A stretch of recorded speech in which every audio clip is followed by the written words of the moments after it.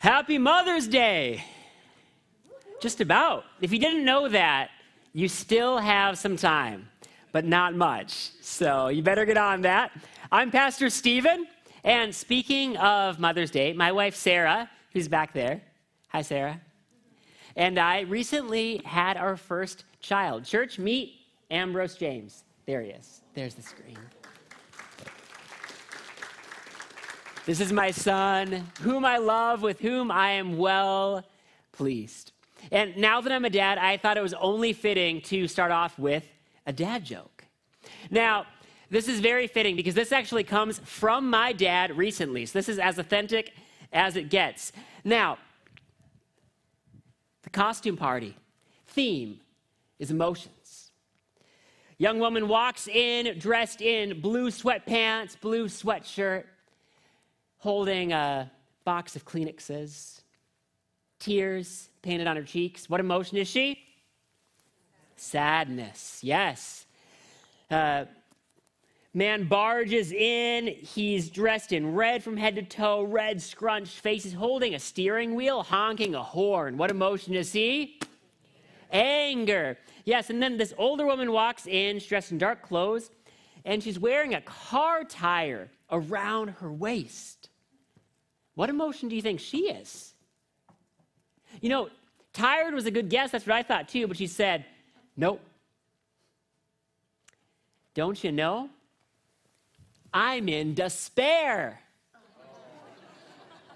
Like I said, dad joke. My apologies. We're in our series, Just Emotions, exploring the emotions of Jesus. Today's emotion is anguish. That pain we carry from our aches to our heartaches. In Luke 22, Jesus takes us on a journey to find the purpose behind our pain. Let's start our journey as all journeys should. Let's pray. Heavenly Father, we walk into church often with smiles on our face, and yet behind them we all carry pain. Whether physical pain, emotional pain, we all experience anguish at times in our lives. It's hard to look past the pain and see your purpose in any of it. And yet we know that you work all things for the good of those who love you. Help us, Lord, to fix our eyes on you, Lord Jesus, the author and perfecter of our faith, and to see your purpose in our pain. In the name of the Father, and the Son, and the Holy Spirit, and all God's church said, amen. He has the 14th Thursday circled on his calendar. The downtown restaurant reserved table for 13. He's invited his closest friends to a going-away party, a multi-course Middle Eastern meal. He's booked that private room on the second story, the one overlooking the street. As the guests climb the stairs, they smell the aroma of food wafting up from the kitchen. The soup and salad come out first. It's matzo ball soup with a haroset salad of golden apples and walnuts, whisked in wine, honey, and cloves. Then there's the main course, roasted lamb, coated in a spice rub of olive oil, garlic, and rosemary. Ooh, that lamb, they eat it right down to the bone. That's when the host stands up. He says he saved the best course for last. We'll leave that to mystery for now.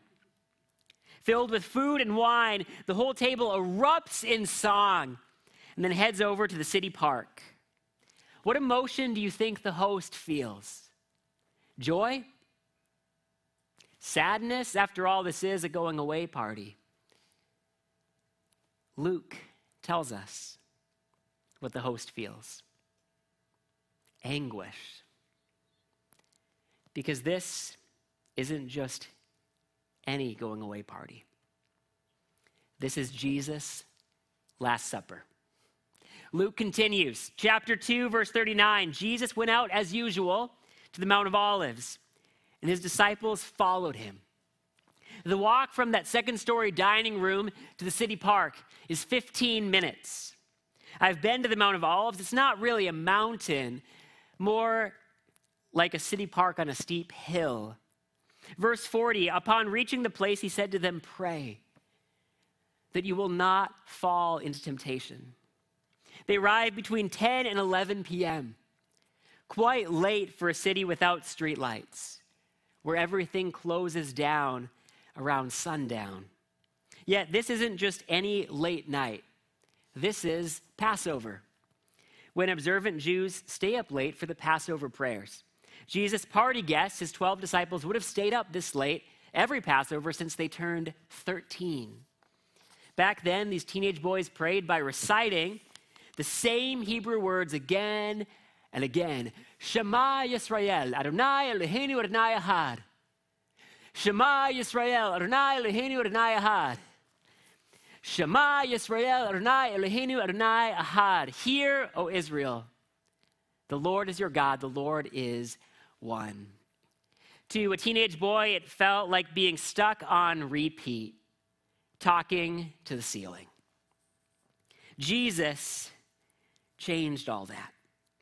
He taught his disciples they could pray to God as Father. He taught them the Lord's Prayer, and he taught them Luke 11:4, lead us not into temptation. Temptation isn't just cookies and ice cream. Temptation is demons trying to drag us down. As we'll see soon in this text, angels and demons are real. Demons can't destroy us directly, so they tempt us to destroy ourselves. Anyone ever wrecked a relationship because they felt angry? Okay, just me. Anyone ever let their health slip because they felt lazy? Okay, 2 of us. Anyway, that's what sin is, self-destruction. Jesus says, pray that you will not fall into temptation. Verse 41, he withdrew about a stone's throw away. Beyond them, knelt down and prayed, Father, if you are willing, take this cup from me. Yet not my will, but yours be done. Jesus is a 33-year-old carpenter with a strong arm. So a stone's throw, that's pretty far. Well out of earshot. Farther than his disciples could hear. So how do we know what Jesus prayed in that park? He must have told them. He must have felt we should know. He prayed, Father, if you are willing, take this cup from me. This cup isn't filled with Welch's grape juice. This is the cup of God's wrath to be poured out upon the sinful nations. Hint, that's us. Jeremiah 25 tells it. This is what the Lord, the God of Israel, said to me. Take from my hand this cup filled with the wine of my wrath, and make all the nations to whom I send you drink it. Would anyone want to drink this cup? Not me. Not even Jesus. This cup is the cost of every sin ever committed in every nation. Yet, Jesus prays, not my will, but yours be done. What a powerful prayer. We'll unpack it more later. Here's how God answers. Verse 43, an angel from heaven appeared to him and strengthened him. That's right, angels are real too. It's easy to think of the spiritual realm as somewhere up there or somewhere down there, but the spiritual realm is all around us. The spiritual realm and the physical realm aren't separate places on a map. They're overlapping realities. When we pray, angels appear and demons flee. If only we had the eyes to see. Verse 44, and being in anguish, he prayed more earnestly, and his sweat was like drops of blood falling to the ground. What emotion does Jesus feel as he prays in the park? What does it say? Anguish. Pain, so strong that sweat drips from his face. Now, Luke doesn't say Jesus literally sweats blood. I think that sometimes can get confused. Luke says that Jesus sweats like drops of blood. What's that about?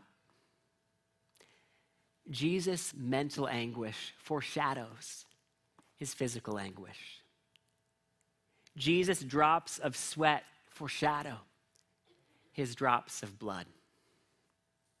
It's minutes before midnight.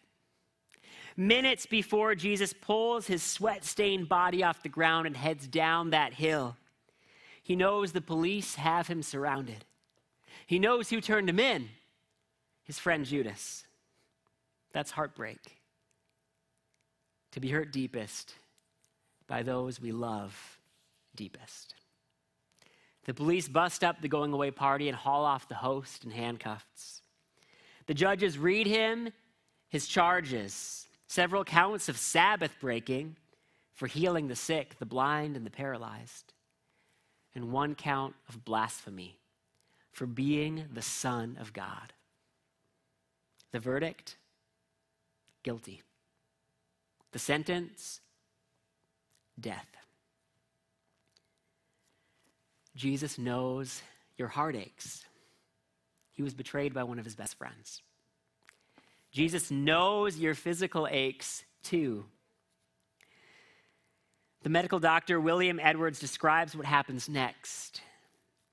They strip Jesus of his clothing and tie his hands to an upright post. They flog his back with whips studded with nails. The lacerations tear into his underlying skeletal muscles and produce ribbons of bleeding flesh. They place the 100-pound crossbeam upon his bloodied back. When he falls, his bound hands are unable to break his fall, resulting in blunt chest trauma and a contused heart. Upon arrival, they drive nails into his wrists and ankles, holding him to the cross. The nails crush the median nerves, producing bolts of excruciating pain. To breathe, Jesus has to push up on the nails of his feet or suffocate under his own weight. Jesus chose to die like that. In that city park, with a stomach full of roasted lamb, surrounded by his best friends, Jesus chose to die. Jesus chose to die for you. Jesus chose all of it when he prayed in that park, not my will, but yours be done. It's easy to be swept up in emotion here, yet we need to engage both our head and our heart because there's something bigger happening here. Something so big it takes the early church another 400 years to wrap their heads around it. Listen closely to the words of Jesus' prayer. Not my will, but yours be done. Now, on the surface, that's a prayer that anyone should pray. Yet Jesus isn't just anyone. He's God. John 10:30, I and the Father are one. How can Jesus have a will that's different than the Father's will? The early church wrestled with this question. They knew the prayer the disciples grew up praying. Shema Yisrael, Adonai Eloheinu, Adonai Echad. Hear, O Israel, the Lord your God, the Lord is what? One. So how can Jesus be God and the Father be God, and yet Jesus is not the Father? In 451, they called every leader of every church to the city of Chalcedon, literally the place where Europe and Asia meet in modern-day Turkey. There on the Chalcedon coast, they fried fish and wrestled with the question, who is Jesus? Raise your hand if you've ever heard this phrase. Jesus is fully God and fully man.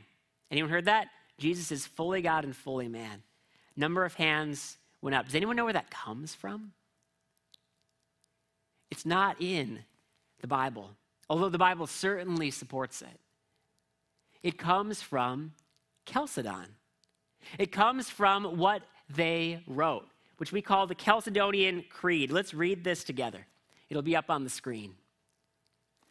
We confess one Son, our Lord Jesus Christ, perfect God and perfect man, fully God and fully man, one with the Father in his divine nature, and one with us in his human nature, in all things like us, yet without sin. Begotten before all ages of the Father, born for us and for our salvation of the Virgin Mary, one Christ in two natures, without confusion, without change, without division, without separation. Who is Jesus? Fully God and fully man. Here's what this means. Jesus didn't just make a bridge between God and us. Jesus is that bridge, one with the Father in his divine nature, and one with us in his human nature. He's the God-man, the one who unites God and man in Christ. Jesus suffered anguish. Why? For us and for our salvation. He endured the anguish in the park, the betrayal, the torture, the cross, so that he might trade cups with us, so that he might drink the cup of God's wrath and give us the cup of his salvation. Remember, there was a final course at the Last Supper. After the matzo ball soup, after the apple walnut salad, after the roasted lamb, Jesus saved the best course for last. Luke 22, verse 19, and he took bread. He gave thanks and broke it and gave it to them, saying, "This is my body, given for you. Do this in remembrance of me."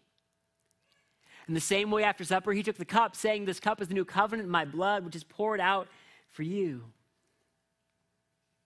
Jesus feeds us with his own body and blood. He drinks the cup of God's wrath and gives us the cup of his salvation. That's a better meal than any 5-star Michelin restaurant ever served. We've heard Luke's story. How do we live what we've learned? We all experience anguish. You saw that sweet baby up on the screen a bit ago? I recently trimmed my baby's fingernail too short. It bled. He went from happy to sad to screaming. Anyone been there? That's a lot of hands. Wow. I still feel the pit in my stomach. I feel like my mental anguish outweighed his physical anguish, although I'm not sure of that. What's your anguish? Maybe it's physical pain, an accident that wrecked your back, a migraine that won't go away, a battle with chronic pain. Maybe it's heartache, a missed opportunity, a broken relationship.